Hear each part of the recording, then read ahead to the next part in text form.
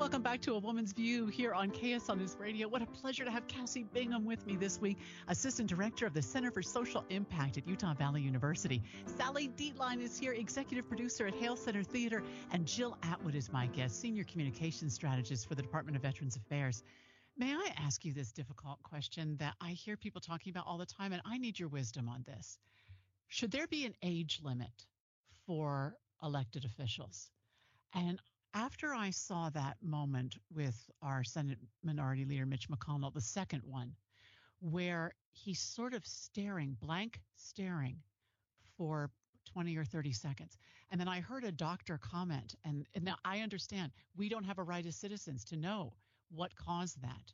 The doctor said it wasn't a neurological event, but I heard a doctor comment saying that's not a sign of dehydration. Fainting is a sign of dehydration, nausea, but a blank, I can't hear you stare for 20 to 30 seconds looked like a neurological event to this doctor. And it does, but I also realize everyone is different. But because we're seeing it people worry about it with President Biden if he runs again. They worry about it with former President Trump if he runs again. They worried about it with Dianne Feinstein from California when she didn't understand what she was voting on. So it brings this question up. Should there be we have an age limit on the youth side to prevent against some things. Should we have one on the other side? Sally, what do you say? Well, my daughter and her husband have, if you can believe this, lice clinics in Texas.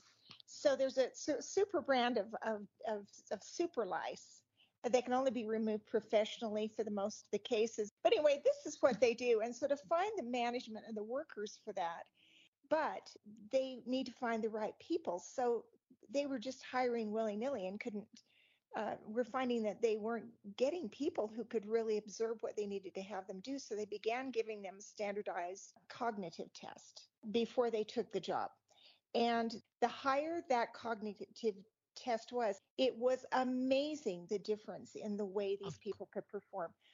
I would never be offended personally if someone said, can I check you cognitively to make sure that you can fit in and work in my lice clinic?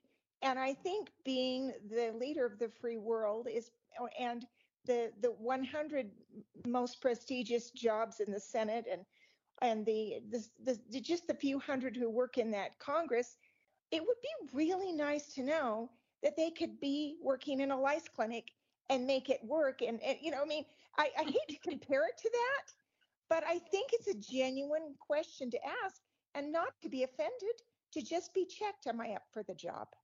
Yeah. I mean, if it's important enough for treating people with lice, it's got to be important enough for running the country.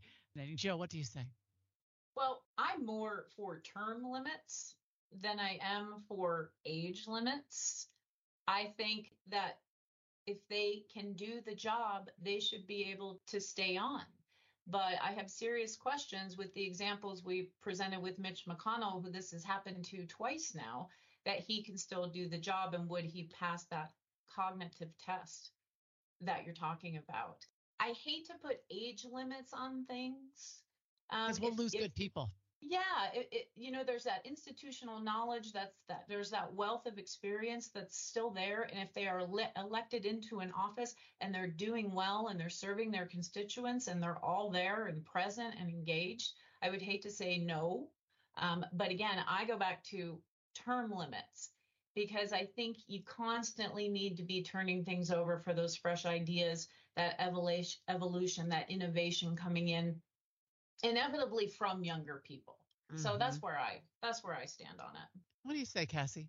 Yeah, if I had to if I had a choice to vote between term limits and age limits, I would definitely vote term limits. On the other hand, I do think because of the age, like you said, there is a limit on the youth side. And so as somebody I'm 32, and I believe the limit for president is 35, if I'm correct, 36, I can't remember. So I feel like I don't know. I do feel like I could probably do Mitch McConnell's job better than he's currently operating, yes. Or Dianne Feinstein, right? And so 100% Joe Biden, I think, same. There's been some incidents where I'm like, are we really getting the best that we can get? And what are the other choices? We don't have other choices. That's what I would say is, I'm a sociologist, and so I try to look at trend data. And it's less to me about if there are outliers who are 88 years old who are still sharp, as a whistle, great. But statistically, I'm wondering why Congress just overall skews so far to the elderly side. And to me, that looks like the ability to get into Congress, especially now after Citizens United and the decision to flow just tons of cash into elections, right, from super PACs. It's harder and harder for somebody who is younger to have the material or the network to even be able to run for Congress and make it, right? Term limits would all help with this, right? Because you can just stay. Yes.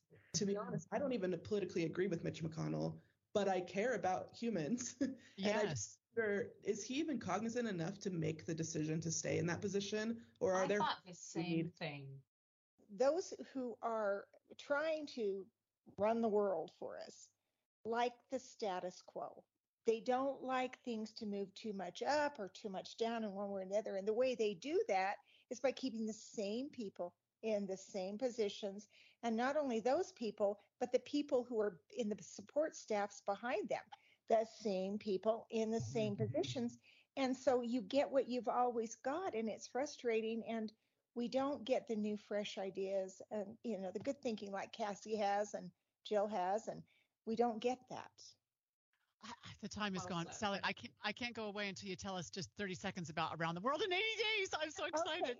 Okay. It is such a fun old book, but to be able to do it on the stage, and we've got circus acts. There are things that you will see there, flying things you will never have seen before. It is so much fun. It's so colorful, and I know people are going to love it. Oh, I have tickets for the first Saturday. I'm so excited. Yeah. Sally, thank you. Cassie, Jill, thank you all. Keep doing your good work, and I'll see you again soon. Thanks, Amanda. Enjoy the rest of your weekend, everyone, and we'll see you next week here on A Woman's View. If you enjoy Amanda Dickson, join us back here each weekday for news and stories important to our community. Amanda hosts Utah's Morning News from 5 to 9 on KSL News Radio.